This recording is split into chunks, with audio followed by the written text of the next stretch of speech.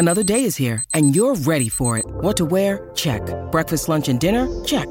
Planning for what's next and how to save for it? That's where Bank of America can help. For your financial to-dos, Bank of America has experts ready to help get you closer to your goals. Get started at one of our local financial centers or 24/7 in our mobile banking app. Find a location near you at bankofamerica.com/talktous. What would you like the power to do? Mobile banking requires downloading the app and is only available for select devices. Message and data rates may apply. Bank of America N.A., member FDIC. When you need mealtime inspiration, it's worth shopping Kroger, where you'll find over 30,000 mouth-watering choices that excite your inner foodie. And no matter what tasty choice you make, you'll enjoy our everyday low prices, plus extra ways to save, like digital coupons worth over $600 each week. You can also save up to $1 off per gallon at the pump with fuel points. More savings and more inspiring flavors make shopping Kroger worth it every time. Kroger, fresh for everyone. Fuel restrictions apply.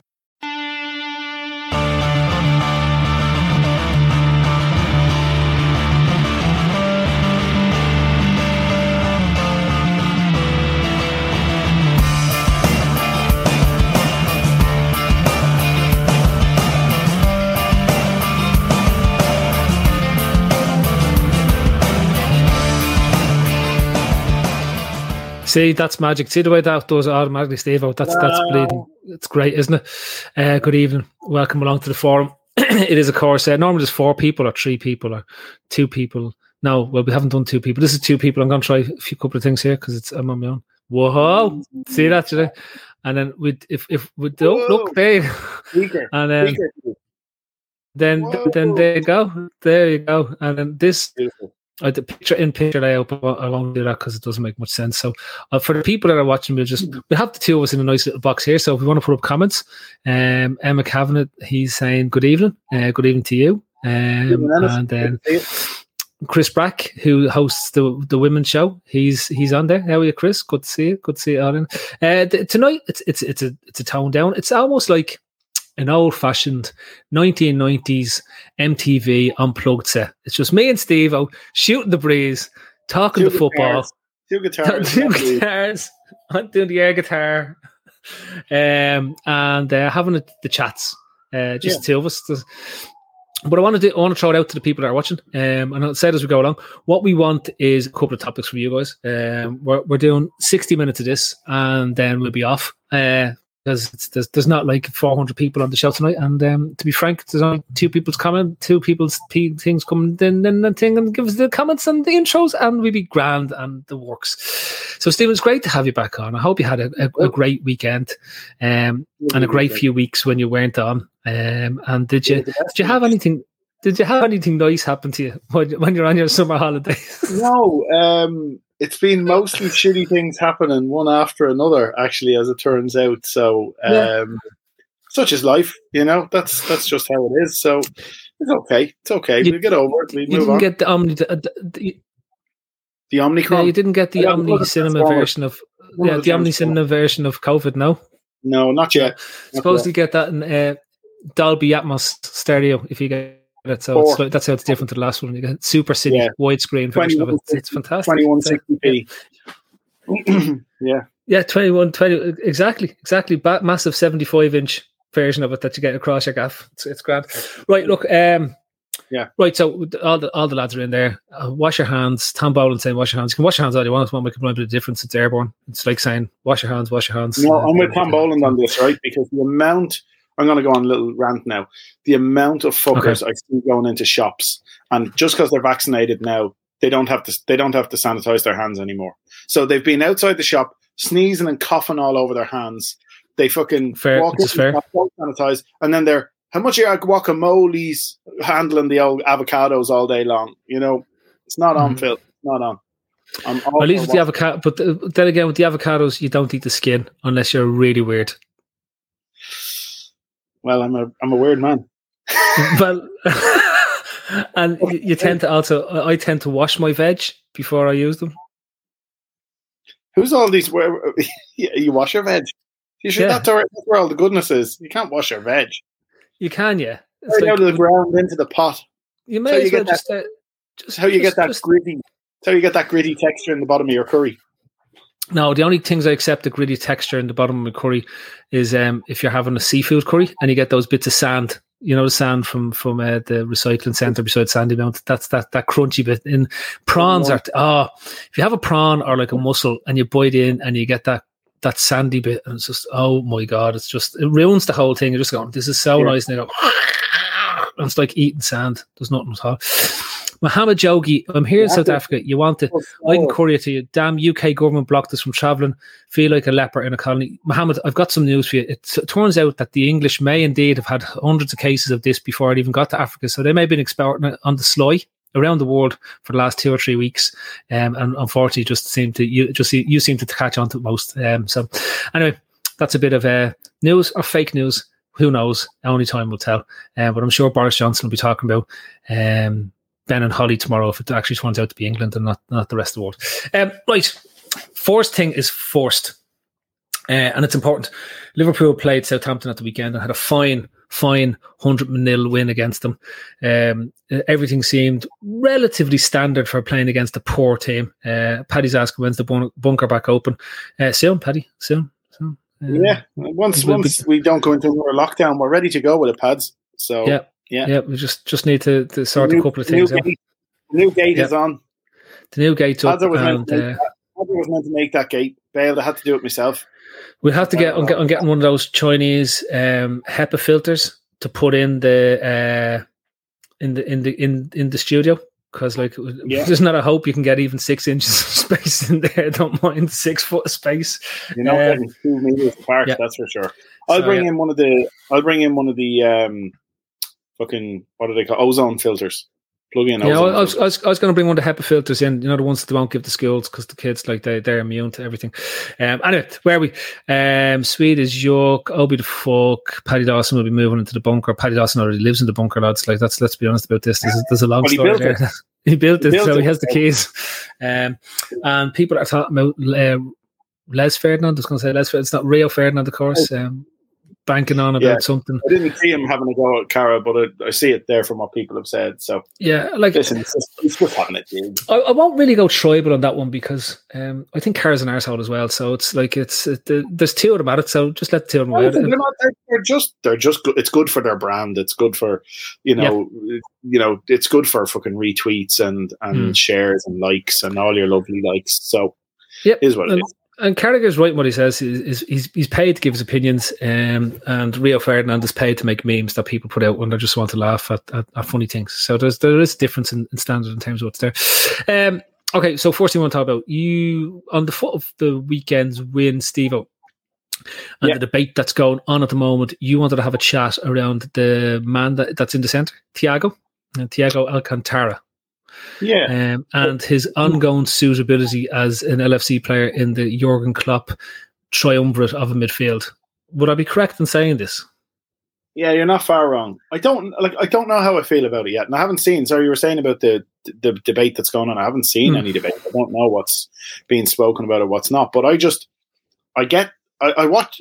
I'm just from watching matches. He tends to lose possession in. And for a player that we've all spoken about, being so careful with the ball and such a protector of the ball and how wisely he uses it, I'm not doubting his abilities at all. What I'm talking about is just he seems to lose it in dangerous positions. And for a team that actually pushes up and plays so high and presses so high, it leaves us exposed at the back when he loses the ball in those spaces. And I'm just wondering whether that requires a slight change of approach when he's in the side. Does it require a change from him in how he utilizes the ball? I don't know. I wanted to talk about it and see what people's opinions were. I see Kev O'Sullivan saying he has the odd brain fart there, but I don't know if it is the odd brain fart. It just seems to be sometimes he's trying to be too clever with the ball in tight spaces, and an easier option is there for him to just get out of trouble, and he doesn't want to take it. And then he's like the big eyes open, and he's like, oh bollocks, and then somebody bails him out, or they don't, and it's back to normal again. So Steve, Dan Beatty there wants any suggestions for parking in and around the ground. I want you to come back to that at some point in the evening, because I've been with you as we've sorted out parking before in and around that. couple of tricks that will never let you down. Guaranteed to work on a match day. I was in the players' car park once, so that wasn't bad going. Thiago not having laps. Okay, so I'll put it like this, right? Midfields and their functionality for me are determined by matches. So I think Thiago is an ideal player to have if you have insurance policies around him. And every midfield is sort of set up in that way. And if you look at him and Fabinho have played 13 games together and they've won 12 of them, right? So, and they've drawn the other one. So I'm taking that every single day of the week. He also reminds me a lot of Xabi Alonso. And I'm not talking about in terms of the style of play, but in terms of, and a bit like Fabinho in this manner, it takes him a few games to get truly up to his proper level, right? Yeah, his tempo, his rhythm. He doesn't just come back in from an injury and pick up from where he left off. He has to feel his way back into it. So when you're talking about being a few, just trying to squeeze the ball here and there, at this moment in time, they're not necessarily coming off. But in 2 to 3 weeks' time, assuming he doesn't pick up another injury, they'll be going through and everybody will be screaming, look at that ball, look at that pass, look at what he's doing, look at this. But he really benefits and thrives in having Henderson and Fabinho beside him because they're doing all the dirty work. So that means that when he gets on the ball, he's got the vision to pick out the spots, the holes, and everything that he needs to do. And he gives us that verticality in the game that sometimes we can be missing. Sometimes we're so reliant on Trent and the fullbacks getting down the flanks to give us the verticality in the game. We're missing that thing in the midfield. And I've always felt that this is why they signed him, because they wanted somebody that could do that through the centre of the pitch and just change the direction of the attack. We're so reliant so much of the times on Trent's abilities to break the lines and then for Mo and him to interchange to create the space, right? I think Thiago just allows us to change the focus of how we attack teams, which longer term benefits us because we can then free up Salah and Trent again, because at the moment teams could just really focus on closing on that channel and it sort of does limit us a wee bit, whereas this opens it all up because you can't do it again. Yeah, no, I agree with you. Sorry, I thought you'd frozen there. You just stopped talking abruptly. Yep. That's how we do it in the media. You what? That's how we do it in the media. Yeah, all right, sorry. A mere novice like I wouldn't understand. Yeah. But yeah, I know what you're saying. I suppose it's when he drops into the deepest man and that protection moves further forward than he is the problem. Because normally what's happened is he drops in, Virgil and Matip or Virgil and Konate or whoever it is spread out. He loses it there, and then it's just a fucking free for. I'm not saying it happens a lot. It's just there's no guarantee it won't happen in big games as we get further on in the league or when we get further on in the Champions League. And it's just a concern I wanted to raise and see what other people's thoughts were. I'm not for a moment saying he shouldn't be in the team. I'm not for a moment saying he has to completely change his way of playing. And I absolutely agree. He gives you a different creative outlet. His ability to find those little bendy passes, nearly like a no-look pass. He's got them. He's got those little whipped passes that he can put in behind a centre-back and all of a sudden from the right side of the box, it's landed on Mane's toe. You know what I mean? He has that capability, but I've been watching it and I've just been a little bit irked by it, where he's losing it. And it's not like he learns from it in a match. He could do it 3 or 4 times. And you're going, fuck's sake, you can do it once or twice and maybe say, right, fuck, okay, that's not on today. Like Ward-Prowse was in on top of him. People were in on Bobby wrecks your head as well, doesn't he? Bobby has wrecked my head for many, many, many a year. Because he gives the ball away. Fucking ball away so much. Now, I'm not going to Can you see a pattern emerging? Yeah, people that give the ball away piss me off. It's not about, you know what it is? It's players that have amazing passes in their locker, and Bobby and Thiago have it, and then they give a 4-yard pass away, and you're just looking going, how the fuck did you give that ball away in that situation? It's infuriating for me. So basically, anyone that gives the ball away, you're questioning their abilities. No, that's not true. It's anyone who needlessly gives the ball away when the pass is super simple or there's a much easier option on, and you choose the more difficult one. And Bobby does that all the time. And it's not because he's looking for the forward pass. Sometimes he's just trying to be a clever prick, and it doesn't always pay off. And when it doesn't pay off, it's often costly. And now Thiago is at risk of making that. Chris Beck, I bet you love possession stats. I actually never look at possession stats. I just look at the match and give out. And then the other lads used to tell me that he hadn't lost the ball that much. But my eyes told me Bobby lost the fucking ball loads of times.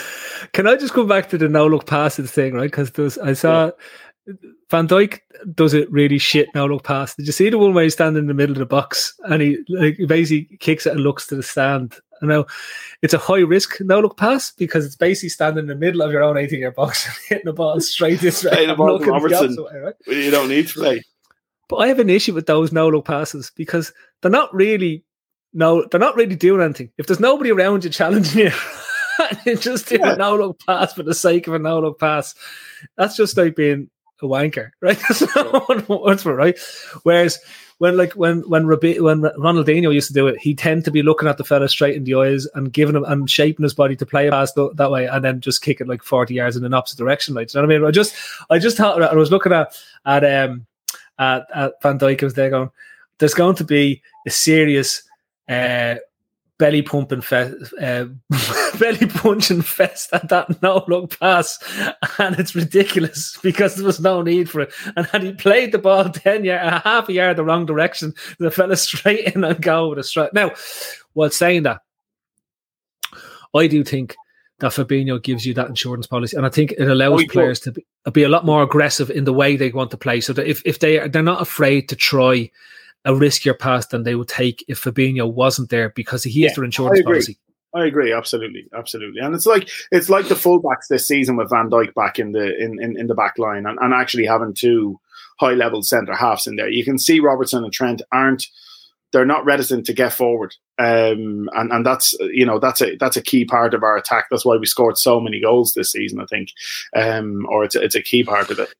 So yeah, you're right. And especially with Hendo and Fabinho there. So I think let Thiago do all of that. Just if he'd stop dropping back in behind Hendo and Fabinho to try that shit, that's what annoys me, or just gets me nervous. I get nervous. All it is fucking nerves. I get frightened when he's fucking doing this shit, and I'm going, that's going to cost us a stupid goal in a match that we really can't afford to lose one in. Can I just point out, Dan, no-look passes are ace even when they go wrong. No, they aren't. Because if a no-look pass goes wrong, there'll be absolute mortar. There'll be pitchforks. Any player that does a no-look pass that doesn't play for Liverpool, you go, absolute wanker. Just wanker. Even when Bobby does it, you're just like, remember he no-look passed into an empty goal? Yeah. Remember just like... Now, that's the one... Had he just tripped over and not scored the goal. Just fell over himself.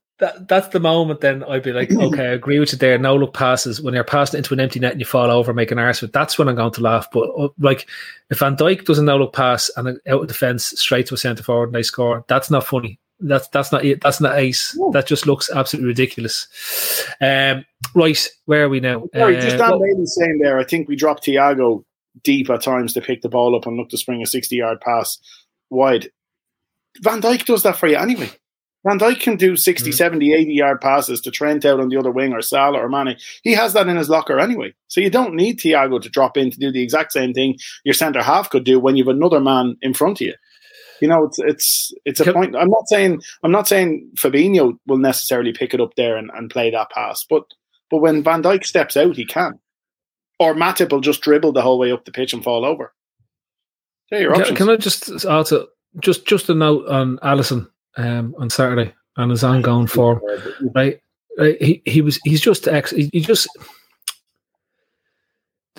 special. We talk about Van Dijk and all being special, but he is just what I really like about him is nothing ever seems to be a hassle, right? Nothing ever seems to be a show. Nothing ever seems to be stretched. It just seems natural. Everything he does seems to be natural and the right decision.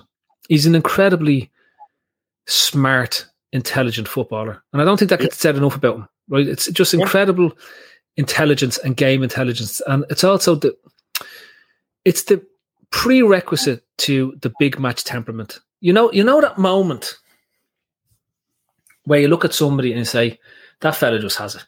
I played to a fairly high level, and I'd say ultimately not being able to deal with the big moments on big games was why I wasn't able to go to the next level, right?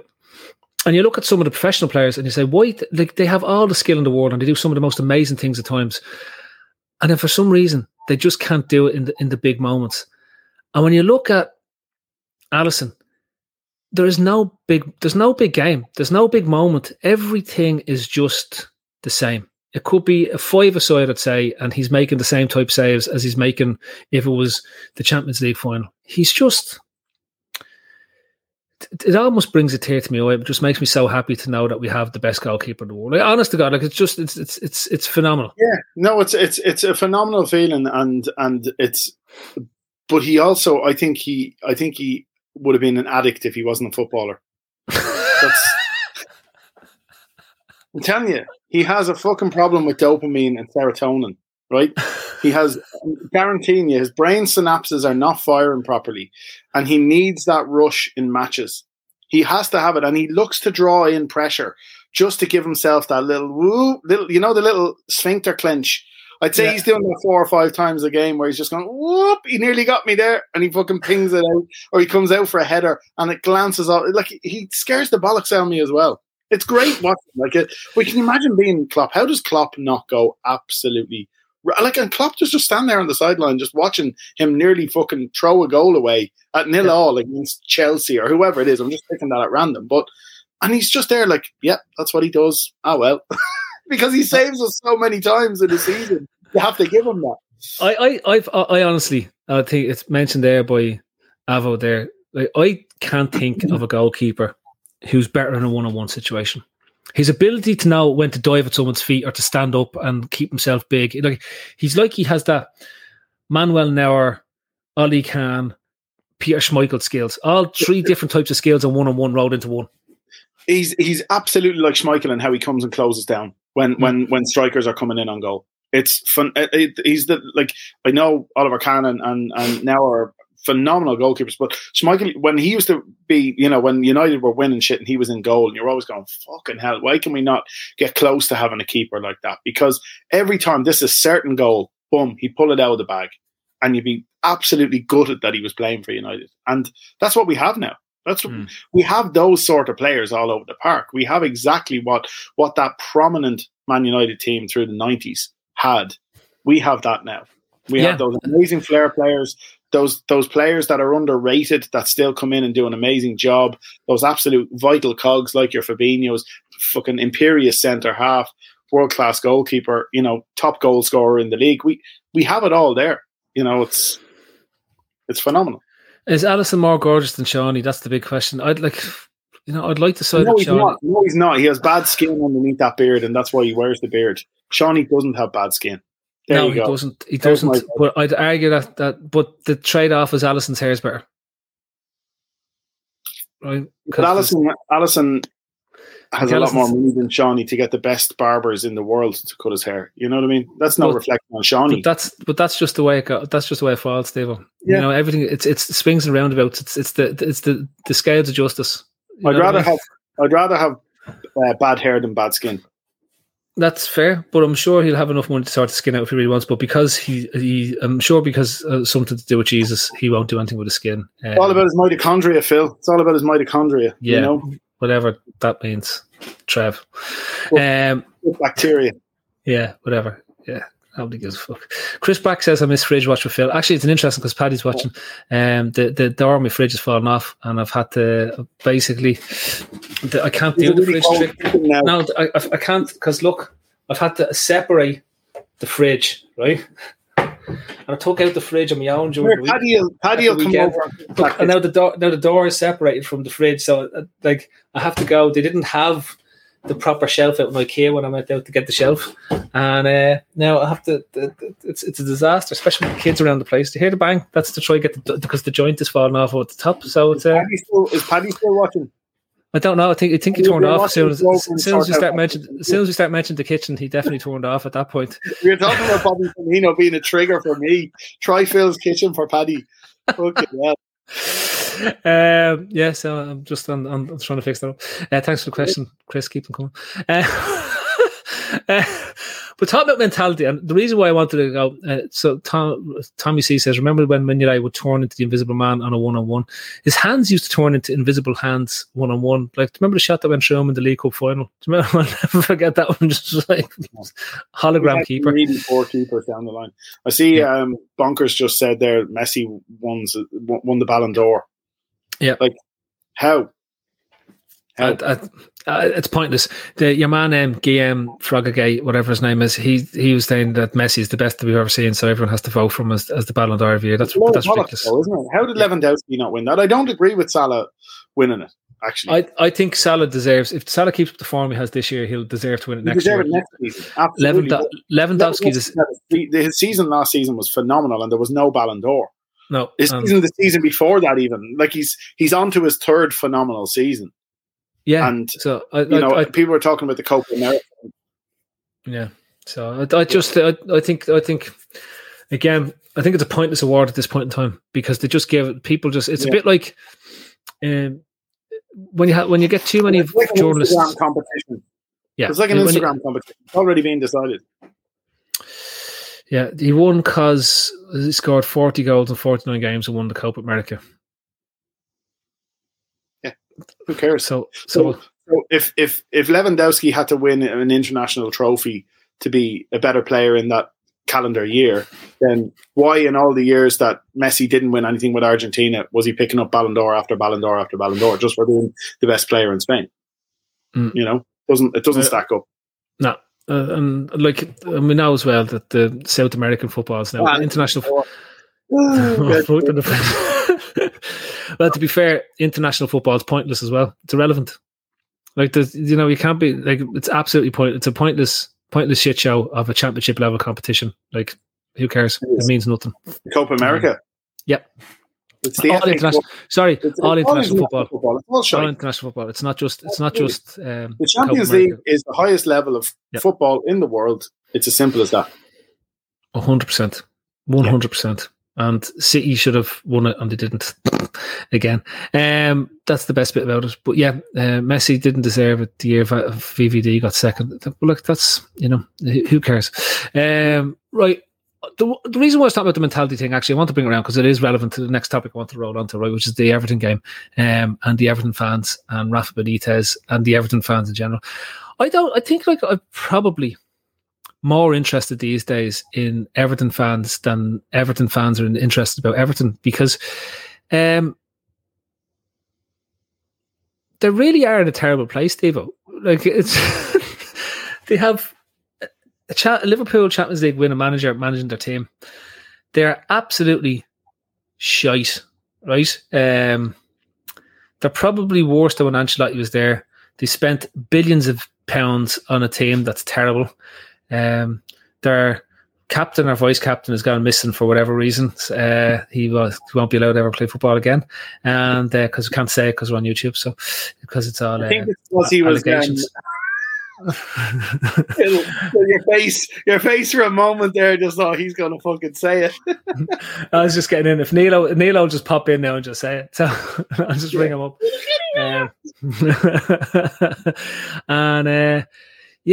It's like some of the best content and topics I've seen is just the Everton fans screaming blue water at their own players. You're a long time Everton fan, so it's like, how do you feel this? Big blue myself. I tell you, I think it's just a bit fucked up at the moment because they're 4 points off 7th. Yeah, like they're 3 points off United in 8th. Like it's. I might be wrong on that in terms of how many. I think they have 15 points or something, 14 points or 15 points, and United and Spurs, when I was looking at it yesterday, have 18, 19, 20, something like that. I don't know. It's something in that late teens anyway. Yeah. They've been without Calvert-Lewin for a huge chunk of the season. They had Richarlison away and then injured and then fucking suspended. And like they gave him €8 to spend in the summer. And now they're expecting something from that. So he's being expected to fix all the past mistakes of previous managers and previous transfers. And I said this at the start of the season. I thought it would be a tough year for them, but I think he's the best option they have available to them in world football at the minute. I don't think they have the capability to get a more experienced and highly decorated manager anywhere in the world than what they have with him. And they lost Ancelotti because he got the option to go back to Real, and that's just the reality of it. He was never going to stick around at Everton when that came up. It's just He had no loyalty. He had no reason to be there. And he wasn't doing that much of a job. Ancelotti was never interested. And really, apart from AC Milan maybe many, many years ago, has never really been interested in coming in and building a foundation in a club, helping to restructure it from the ground up. He wants to come in 2 or 3 years, win something, and fuck off somewhere else. That's what he is. He's a gun for hire. I think what Everton would have got out of Benitez, or will get out of Benitez if they stick with him, is somebody who'll build the infrastructure, who'll improve their club from the ground up, and will also improve their results. But they need time. He needs the chance. He needs 2 or 3 transfer windows and a few quid. I'm not talking about giving them 200 million quid with the way they've spunked money away, but he has to be given the opportunity to at least shift some of the shit that they have there and be able to reinvest that money into players that he wants. Andros Townsend and Demarai Gray have been 2 great signings. They're not going to be player of the year candidates. And if you're expecting that from fucking a grand total of £1.5 million quid for the 2 of them, then you're delusional. But what they've brought in is they've been able to do a lot more than Moise Keane was able to do, Alex Iwobi was able to do, fucking Gylfi Sigurdsson was able to do, any of them, in that sort of area last season. So he has made an improvement on them, and I think they'll finish top half if they stick with them. But they're so narrow-minded and so focused on him being an ex-Liverpool manager that they're just baying for blood. And any minute they get a chance, they'll take it. So it's unfortunately the narrow-minded nature of their fan base. And our fan base are no better. We're just in a better place at the moment. We'd be absolutely no better. It is just the way it is. Does he still have a red door? Don't know. I'm surprised they haven't had a picture. I think he lives in a different house. Does he? I did not bring his red dog with him. Remember Koeman couldn't have any red in his Christmas tree? Yeah, no red in your Christmas tree. These are the important things. Look, for me, with Everton is just bizarre. They remind me so many of loads of teams that you see. Like, it reminds me a lot more of Middlesbrough maybe in the early 90s, where they were spunking money left, right and centre and not getting anything out of from the players that they were signing. And eventually it just becomes a massive money hole. And if they don't get it right, ultimately, they will pay the price, because this, unlike, say, the last 40 years in football, the last 10 years have showed you that if you piss money up against the wall, eventually you will get relegated, because the quality just isn't there, and you end up paying lots of money for really shit players and lots of wages, and that ultimately constricts you at the back end of your cycle, and you either sell your club or you end up going down and relying on parachute payments and having to basically start afresh and come back up again. And that doesn't necessarily happen, because you saw what happened with City before the big money came in. You saw what happened. Newcastle have been bouncing up and down. West Ham have bounced up and down for a good few years as well. And now it needs to be getting some stability into the club. But yeah, like, for Everton, this has been, particularly when Ancelotti was there, this turned into more of a kick-a-thon than it was a football match.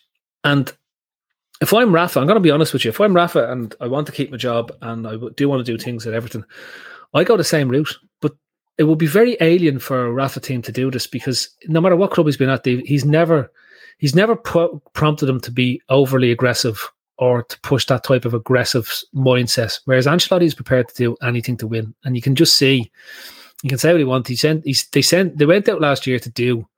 When I say do, I don't mean they went out to injure them, but they definitely went out to hit Liverpool's best players as hard as they could for as long as they could get away with it before they started picking up cards. And I think ultimately that plays in their favour. Rafa will think that he can out-tactic Klopp, and that ultimately plays in their favour, because if you go and try to play football against us, or even play defensive football against us, we'll ultimately tear you apart, as long as we play the match and not the occasion. Yeah, and not the occasion. Yeah. I don't disagree. And listen, I think all over the pitch we have the ability to beat them, but never. It's a cliche, but it never really matters in a lot of. Well, sorry, not never, but a lot of the time it doesn't matter in derbies. Because the occasion is played rather than the actual game itself. And I saw Chris saying Iwobi got goal of the month. That means fucking nothing. He's still shit. You know what I mean? I got goal of the season, Chris. Doesn't mean I wasn't shy. You know what I mean? So you scored more goals than Ricky Lambert at Anfield. That's a fact. So, that is a fact. That is a fact. It is an actual fact that I've scored more goals at Anfield than Ricky Lambert, but that's neither here nor there. Fucking Bruno Ferry won goal of the season, or won goal of the month. Doesn't mean he wasn't shy. So, yeah. Tommy C makes a good point. Eric Goodison has been shite over the years, right? Yeah, it has. And I think we're overdue a win there. I think we're overdue a big win there, right? Well, I'll take anyone, to be honest with you. But I know, I think we'd all take any win, but I think we're overdue a 3-0 or a 4-0 win there. Whether it happens this week, I don't know, but I just have a feeling. You know the way when sometimes you get this feeling about them just going in and taking teams apart. I just have this feeling that this team has the mentality to completely dismantle the team, and I think Klopp's methodology in dealing with what happened last year is not so much about go out and break those lads up. It's more, this is your opportunity to fucking show them how much better you are than them. And you don't have to break them up, you don't have to break the legs. You can just break their spirits, break them down. And that is a much far more efficient way. Just going, your boys, we're men, end the job. Bang. Yeah.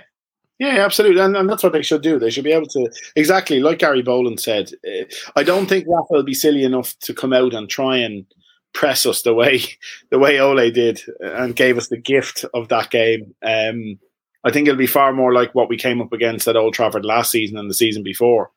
You know, I think that's what Rafa's going to do. He's going to leave one up front. He's going to pack the midfield. I don't think he'll go 5 at the back. I think he'll probably go 4 at the back and have it very tight and compact in the middle and try and stop Robertson and Alexander-Arnold getting down those flanks and causing trouble. And he'll then try and isolate. You know, if Digne is playing, he'll try and probably keep Digne on Salah. And listen, who knows? But yeah, Kev O'Sullivan's right there. He needs, and you probably will see that from Klopp tomorrow, talking about Van Dijk's injury, talking about little things that have happened, and he'll be telling you he doesn't want to talk about them whilst talking about them, like us talking about Gylfi Sigurdsson. You know, it's the same sort of thing. You know, getting it out there without saying anything. So, yeah, it's one of those situations whereby he'll try to work that in the press over the next day or so, I reckon. A lot of people saying there's Robbo playing, think Tsimikas comes back in. Blah, blah, blah. Who would you play? Robertson. Would you make any changes to the team to start at the weekend, or would you move players around? No, I don't think there is a change to make. Maybe listen, after the fucking after Matip's previous performance, I wouldn't be rushing to bring him back in. I don't think Konate's done anything to warrant him being dropped. Maybe I'm forgetting something that was obvious, but I don't think he's done anything to warrant him being dropped. And a little run of games for him to build that partnership and understanding with Van Dijk might be what he needs. You know, he is quick, he is physical. I think he's capable of handling whatever Everton want to throw at him tomorrow night or on fucking Wednesday night. Is Kev taking the piss saying bring Origi in? Probably not, because isn't Firmino injured for ever? Yeah, but Jota isn't, and Mane isn't, and Salah isn't. So he's probably just bringing him in to score another header. But in reality, no, I don't think I'd make any changes. He might make one, but I wouldn't. Robbo had a really good game at the weekend, I thought, and was far more threatening in the final third than he's been in a while. And I think that is actually coming from the threat that Costas is posing him now. Not that I think his position is under threat, but there's a real option to come off the bench from there now. And somebody that actually, over the last 2-3 months, has had better delivery than him as well. Tsimikas' delivery has been really, really good from that left-hand side. And Robbo's hadn't been for a while. Robbo kept on cutting back in and playing it to Mane rather than getting past the right back and getting a cross in or looking for a 1-2 like he played for Jota's second at the weekend. We haven't seen enough of that from him. So I think that was really nice to see against Southampton, see that coming back into his game, and I think he keeps his place. The other part, I see people mention Joe Gomez, like that's a myth. We saw, like, I firmly believe that Matip is a far superior centre back to Joe Gomez, and sadly, I don't think Joe Gomez ever gets back to the level he was at before he had that injury. Because he relied so much on his recovery pace. I don't know if it's there. The guy looks like the injury has had an impact on his long-term fitness. And whether he gets back in this season, I don't know. I'm just reading Jer Cahill's comment. I think. Well, have I ever been on here sober? I'm sober tonight. You might not think it, but I am. I had my first drink yesterday in 2 months. So yeah, that was. I didn't actually enjoy it. I didn't. I've been very like you as well, not drinking that much. Then I had a baby, and sometimes you just have to drink. Yes, babies will do that. Then sometimes, and then the next day you remember that why you don't drink, because when you have when the relaxation of a couple of drinks go, then you wake up the next morning and the baby is there to wake you up and remind you why it's not a good idea to have too many drinks when you've had a baby, because it's. I think what Tom Boland says there is you might see Milner coming in for Thiago in this game. Just that little bit of niggle, that experienced head in the midfield. He might just go with the industrious three in the middle rather than Thiago, and you might just see that there. I don't agree that Gomez is the second best centre half we have. I think he's our third to fourth best, because I think we've seen the best that Joe Gomez has to offer. I think he's reached where he's going to reach. We don't know where Konate can go. And I think Matip, like if you go back, if the people on here are giving about Matip or moaning about Matip go back about 4 weeks, there'll be the very ones on there saying that he's probably the best centre back in the league at the time and stuff like that. And people's memories are far too micro when it comes to football. So it's like it's the last game, the last 10 minutes of a game that suddenly changes your opinion on what goes on. Matip has been outstanding. He's been our best centre back this season. Because it took Van Dijk about 6 games to get up back to speed now. He's still not there. He's still not there. You can see it in the games. He's still not as sharp as he should be. His brain, his head is working, and that's what's getting him through matches at the moment. But his body isn't 100%. And like I said, it could be this time next season before he's really full. I like the Konate shout as well. I think it will be good for him to get a taste of the derby. But I think that's why Matip starts. Because again, I think you're right. I think he does start. I'd probably just prefer to see Konate stay in. I probably am a little bit more balanced on Matip. I don't think he's been abysmal. I don't think he's been absolutely immense, like some people have said. I probably wouldn't agree with you that he's been the best. Maybe you didn't say that. Maybe you were saying other people said that he was the best defender in the league. No, I said it. You said it. Okay, and I don't agree with that. But well, you're right. Because that's never happened. So I don't know how that's possible. I think he's always got a wobble in him as well. I think Matip has a wobble in him as well. And it's when you have someone like Virgil van Dijk there who is so composed, everyone looks a little bit shaky next to him. It wouldn't matter, you know what I mean? So there is that. If you didn't have a Van Dijk in your team, you'd be looking at Matip thinking he's a quality centre half, and we're delighted to have him. So I think you're going to see a lot of Konate, Matip and Van Dijk over the next 8 weeks because of the amount of games that are coming. And Van Dijk will be rested and the other two lads will play together, and that's what you're going to see. And it's great to know that we have equal levels of talent now, whereas we didn't, right? And yeah, Keith, you're right. Matip has been the best centre back of the league. I knew Steve was wrong. He just can't accept he's wrong. So it's like I'm on board, but you're wrong. If I never accept I'm wrong, then I'm never wrong. That's only when you accept that you're wrong that you're wrong. That's how it works. Thanks, Donald.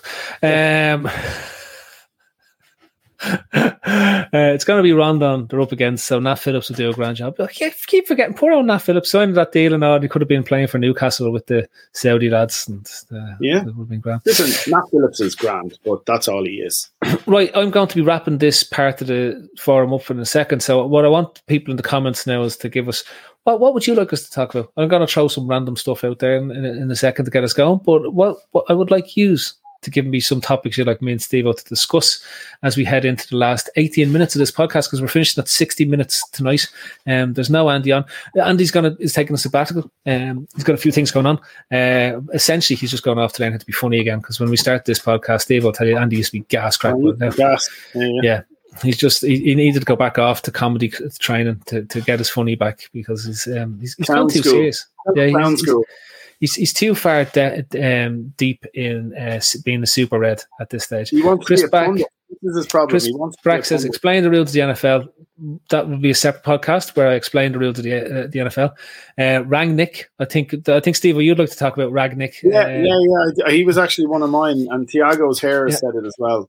Yeah. Where did Steve get the massive armchair, Tom Boland? Tom, I'll let you in the secret. That's actually his bed. It's not his guest bedroom. So that's a headboard. Right. Yeah. If you look carefully, you'll spot the places for where you stick the handcuffs. Let's see, Can versus Brook. What's the point? You can have that. Dave Lennon, can the Bears make the win? Right. So we've got loads of topics coming in. So Steve, looking at this Everton game, how important is it to get the win? Like for me, I think it's crucially important after Chelsea dropping points at the weekend. After Chelsea dropping points at the weekend, it's huge. You know, we have to keep pace with them at the minute. We've had a couple of little slips. We need to be there to capitalise on theirs when it happens. And they slipped at the weekend, and we picked up 2 points. And yeah, you know, it is a top three. That's what you've got this season. There's a 3-horse race, and that's what it's going to be for the rest of the season. There's no one else getting involved in that. They're going to pull away slowly but surely. It's after 13 games, there's 5 points. By Christmas, it'll probably be 8 points, 9 points, you would think, and then you'll see them 3 step out. That's what I think. I think they'll go toe to toe for the rest of the season. Those the 3 sides are just all capable of it. Any of those 3 sides can win the league this season. And the Chelsea won the Champions League. They have the belief now. There's probably going to be like a 4-point spread between the top 3 as you go through the next 5 to 6. Probably the next 2 to 3 months. And then what happens in March will tell a lot, because Chelsea stuck the pace and then suddenly dropped off the pace towards the back end of March. And, you know, historically outside of PSG, Tuchel's teams did tend to fall off as you went into that. Like Pochettino's. Yeah, and also like Martin O'Neill's. So because like Tuchel is essentially the German Martin O'Neill. But if he can turn it around, they have a chance to win the league. If he can't, I don't know. I thought it was very interesting. We have to navigate January. I'm not even talking about AFCON. I'm talking about our habitual ability to fuck everything up in January. But we've only two league games in January this year, so we'll struggle to lose loads of league games. Yeah. Because I know there's FA Cup and Carling or whatever the fuck it's called cup. Yeah, there's a League Cup, there's the FA Cup, and then there's something else. There could be a break or something thrown in there. And then didn't they have the winter break where they staggered it across 2 different weeks, so you miss a week of football? And I think ours is at the last week of January, so we've only 2 league items after January the 2nd or something like that for the rest of January. Okay, so I want to go. Let's go into this. So come here. What do you reckon to be the score? Do we win? Yeah, I think we do them by a goal. I don't think it'll be a high scoring affair. I think they'll be. I think we do them by a goal. Okay, I don't know. Traditionally, just ends up in being a draw. I think there's I give a shout out for the Reclaimers question: preferred toilet roll. Yeah, that's next topic. Okay, interesting. Yeah, go ahead. Okay. Well, you know I like nice things, right? Yeah. Are you going to go for eucalyptus oil? No. Give that fancy toilet roll is not the answer here. Dunn's own brand toilet roll. It's the same make as what Regina Softis used to be. It's not fluffy, doesn't get stuck to your arse. It's very good. There you go. Top tips. Monday's top tip: buy Dunn Store's own brand toilet roll. It's got purple on the front of it. Very good. Now, do you have a hairy inseam, or are you going smooth? Depends. Well, depends where in my flow I am. Because that has a lot to do with the type of toilet roll that's effective and what's less effective. This is a multi-purpose roll. This is also good for women. Doesn't get stuck to the vagine. It'll stay away from, if you've got a hairy arse, you're still in good stead. If you've gone and veted or shaved your arse, you're in good stead. It's multifaceted toilet. It's got roll. A good slide. It's phenomenal, but not too slidey. You see, right. It's not like those other ones where they're so bothered about making it soft and gentle and everything that it actually just slides away. That's not good for you either. You want to find the balance, and that is, I'm telling you, Dunn's own brand toilet roll. That's where it's at. Okay, Dunn's on brand. I like the ones with aloe vera, particularly after Christmas. There's a cooling comfort. Jared wants to know, is Manscaped still a thing? Is what? Jared wants to know, is manscaping still a thing? Jared is Manscaped has a massive hairy ball bag, and he wants to know, is he now in fashion or out of fashion? No, because Manscaped may have sponsored the podcast for a while. Okay. Hence the popcorn and the eyes. Do we no longer bother manscaping because they don't? Because they don't sponsor anymore. Yeah. Okay.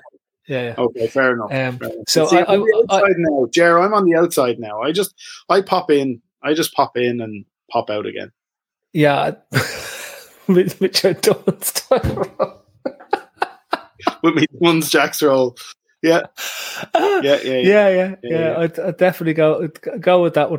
The Weed Whacker, Jerry. That's right. That is one of the oaks. But however, I would thoroughly recommend, as we're not sponsored by anyone at the moment, I would thoroughly recommend many different grooming devices. But the V hair remover saves the old batteries, and wipe on, wipe off, as Mr. Miyagi would say. Right? Wax on, wax off. Just get the shower out. Just job done. It's all gone. 8 minutes. 8 minutes. Lukewarm. Not hot shower. Don't make that mistake. You know you've left it on too long when you've got the smell of burning, and it's on really too long when there's smoke coming. When the heat starts to bubble, you know you're in trouble. That's what their tagline should be. When the heat starts to bubble, you know you're in trouble.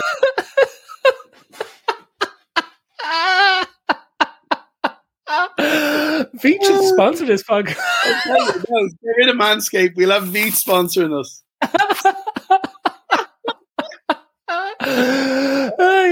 That's sorted there. Talking about when the Veach starts to bubble and you know you're in trouble. Ralph Rangnick has gone into Manchester United.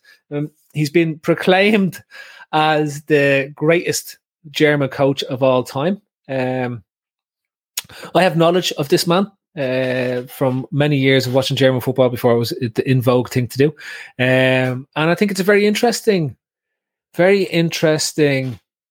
narrative that's been put there by the English media. Not true, but I think it's a very interesting one. So you were asking, Steve-O, is he fact or fiction? Where do you stand? Is he fact or fiction for you? I don't know. Yet again, it's like the Thiago question. I was just more pondering it to think what way do I feel. I haven't that read, Steve. So, I don't know because I think he has a great way of. I think yet again, actually, him coming in as a director of football with one of his disciples, so to speak, or even a Graham Potter type appointment. I think that could actually work very well for Man United. I think they might run into trouble if they try and appoint him now and then move him upstairs in the summer and try to bring Poch in. Because I can imagine Poch is looking at it going, well, my standing in the game is just as strong as his. So why should I be? It's not like a manager, like an Ancelotti, as an example, someone who's won it all and then goes upstairs and starts to set out a footballing philosophy for the club, and somebody who's a protege comes in. I think that sort of thing could work. But fundamentally, it's great that United are so all over the shop. They're rich enough to get themselves out of trouble no matter how much they fuck up. But their main issue is they have no substance or style to what they're actually trying to do as a club. It's just bounce from manager to manager to manager, change it all up depending on what that manager wants to do, buy the players he wants to buy. When it goes tits up, bring in the next fella, rinse and repeat.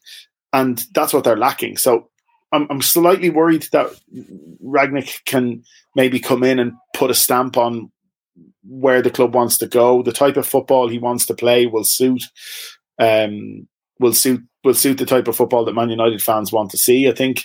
And so I don't know whether he's fact or fiction. You tell me, you know more about him than I do. But I see him having built some really good sides, but maybe never really broke the heights that maybe he should have.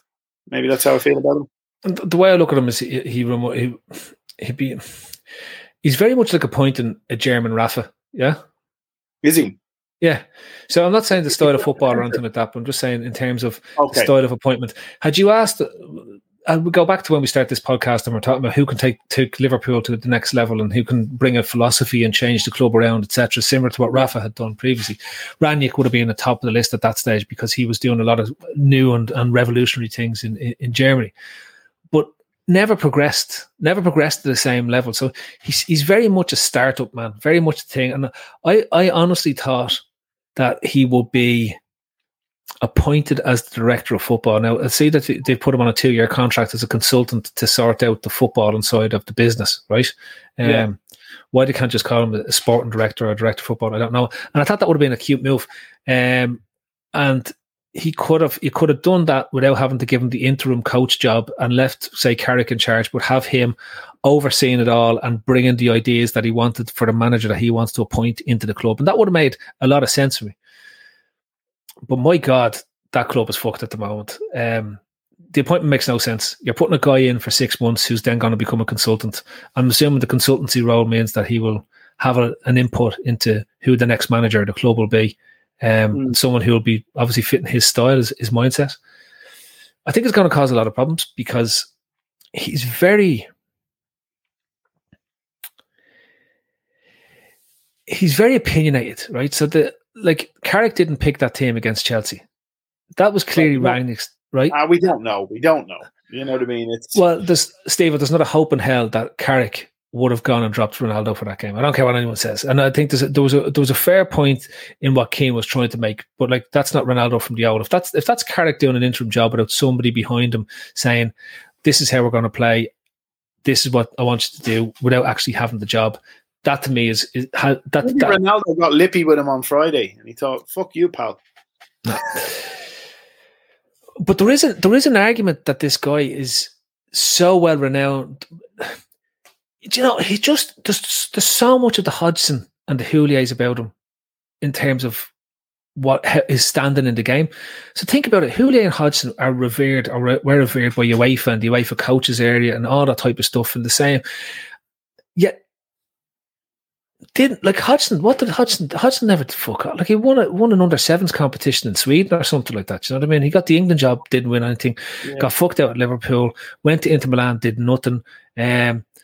And you look at Rangnick, and I think Keith hits the nail on the head there. Bielsa has this incredibly mad type of football style, which is all pressure and it's all pure football, right? Rangnick is very much like I'm trying to get the right sort of metaphor for what he is, but essentially, I don't think he's fur coat, no knickers. No, I think he's got great ideas, and I think as I said, I think had they appointed him as a sporting director, I'd be more nervous because I would have fully believed they were putting a proper structure in place to enable a very strong coach to come in, take over, run the show, but have the backing of a guy who's going to set up a whole footballing department and philosophy across the club. And I don't believe that that's what they've done. And because they've botched this, I think it could end up being.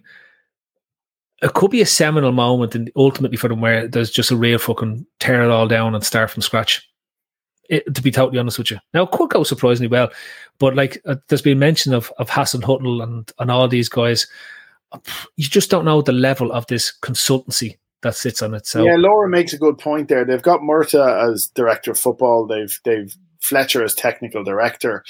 They've made some really weird appointments. For a club of their size, and it's not. Listen, maybe I'm being harsh on Darren Fletcher, but I don't think I am, and I'm definitely not being harsh on John Murta.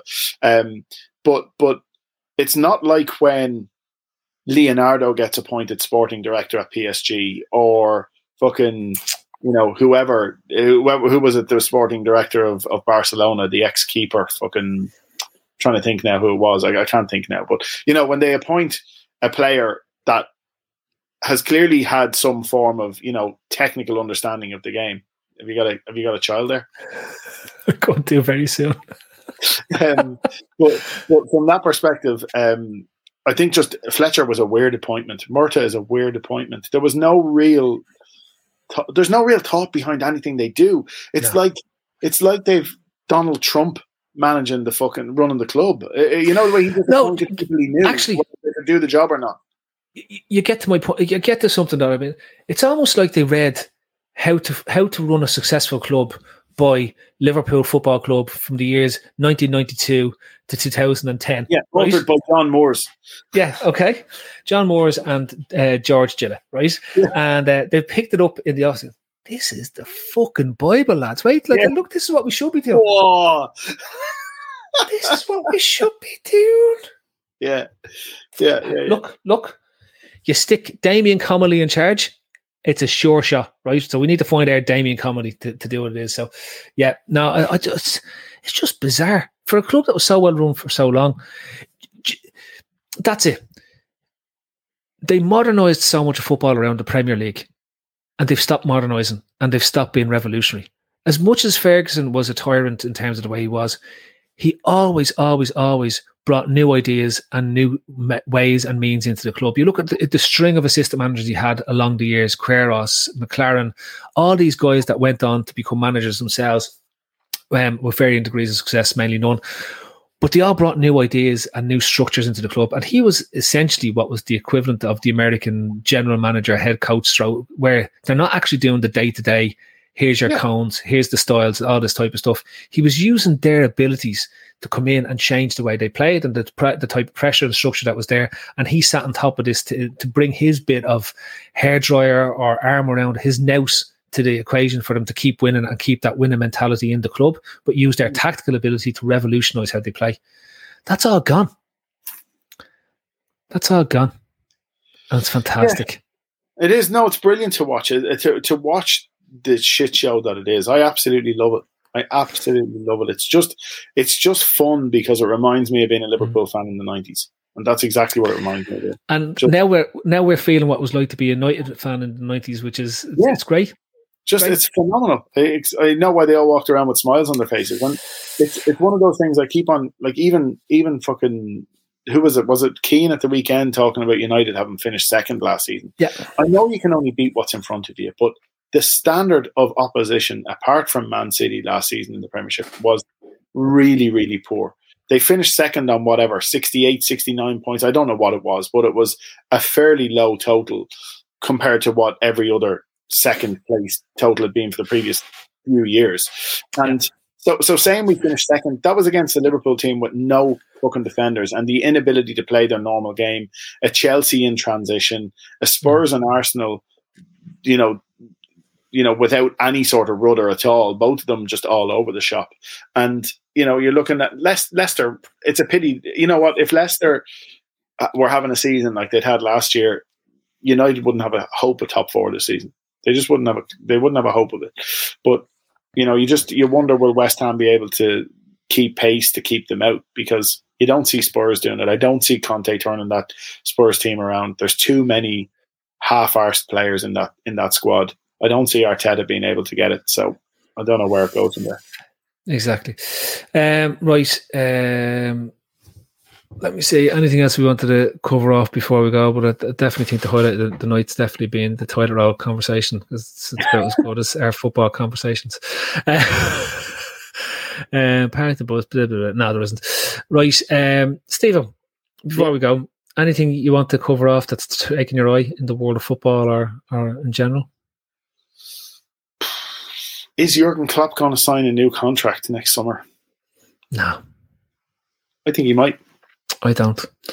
I think Klopp is the type of guy who understands the concept of exiting on top, and I think he'll go. And my biggest fear is what happens next. Right? You're worried about Stevie G, aren't you? My biggest fear is what happens next. You know what I think? Here's my theory on it. I think he might sign a new contract in the next few months because he can't. Not that he can't. I don't think he will take a 1 or 2 year deal. Right. So if he signs a new 3-year deal now, it brings him to 2025. If he waits until he's closer to the end, it brings him to 2027. That's too far from now for him. I don't think he stays that length of time. But I think we get 10 years out of him. I think we get 10 years out of him. And we'll have only got 7, won't we, when he finishes? Well, it'd be such a shame if we have only gotten. No, we won't. He'll have been there from 2015. It'll be 2024. It'll be 9 years. It'd be such a shame. Is it 2024 when his deal is up?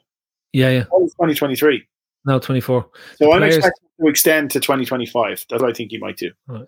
It'd be such a shame if Klopp spent less time with the club than Martin Skrtel or Lucas Leiva. Like two pieces of two epitomes of mediocre shite that we had to live with for so long. So I think if there's balance, if there's karma, if karma really exists and there's yin and yang, we will get 10 years of Klopp for having to put up with 10 years of Lucas fucking Leiva and Martin Skrtel. Right? My God. Imagine going back to that again. That would break me. Yeah, it was horrible. Skrtel was really one that used to fucking wind me up. And people absolutely loving him. He's such a hard man. Great to have a bit of steel in the back. And he got battered by centre forward after centre forward after centre forward. They used to just blow him around the pitch. He was abysmal. The Skrtel sliding tackle. That was his trademark, and it was mainly because somebody put him on his arse, and you had to do a recovery tackle somewhere. Yeah, and as for your man, and even now, you'll see people still going on about Lucas. Like Lucas was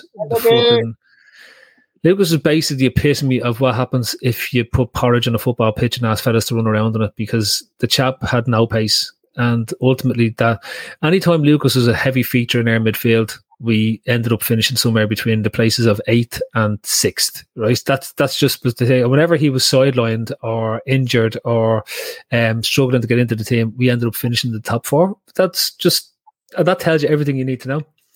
But yeah, so. Don't I just tell, I'm sure Red Steve knows this, but it's yin and yang, not yin and yang. I'm going to give him that heads up. There's no G on the first one there, Red Steve. It's just yin. Yin and yang. Not many people know that. There you go. It's like when somebody said to me, where are you getting your Chester drawers from? Chester? What? Yeah. It's like English people saying top draw. Or goal. That was top draw. And you're like, that's not the saying. It's not the saying. No, you've just made that up. Play it by year.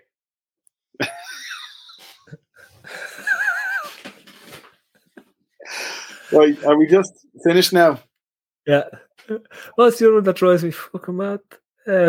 Play it by ear really drives me mad. I'm just like, actually say those words, and then tell me how that makes any type of sense whatsoever. Play it by year, right? Yeah. Now Steve's blaming his phone. That's the worst thing you can do. He's blaming his phone for that. And irregardless, that's the one. Irregardless, it's not even a word. Oh, all intensive purposes. All intensive. People always say that. They're all intensive purposes, and it's all intents and purposes. Completely different. Intensive purposes makes no sense whatsoever. Listen, let's not get into an 11 p.m. grammar. Let's not get into an 11 p.m. grammar lesson. Next time somebody says that today, look, I'll have to play that by ear. Walk off, regardless of what you said. Right, look, thanks for all the comments and things tonight. This has been The Forum. We're out in 66 minutes. I like it. That was the last time England was relevant. I've been your host, Phil Casey. Beside me, of course, has been Stephen Daly. The lads are back. Football in the World was on earlier on, in case you missed it. I know it's actually called Man on Football Show, but I'm just going to call it Football in the World for the rest of my life now, because Cav gets pissed off about it. Grammar in the World. Emma Kavanagh, Grammar in the World. I think that's what we'll have to start up. We'll do Grammar in the World. We'll do Grammar in the World show. Yeah, Every time we come in, we'll talk about 3 sayings that are incorrectly pronounced. Yeah. Tonight we've had yin and yang. Yeah. All intensive purposes. And what was your one? Irregardless. No. Play it by year. Play it by year. What do you think we'll do this week? Play it by year. Play. What years are going to be? 1986, 1972. I'm going to play it by 1974 instead. This has been The Strippers. I've been your host. Good night and God bless. Sports Social Podcast Network.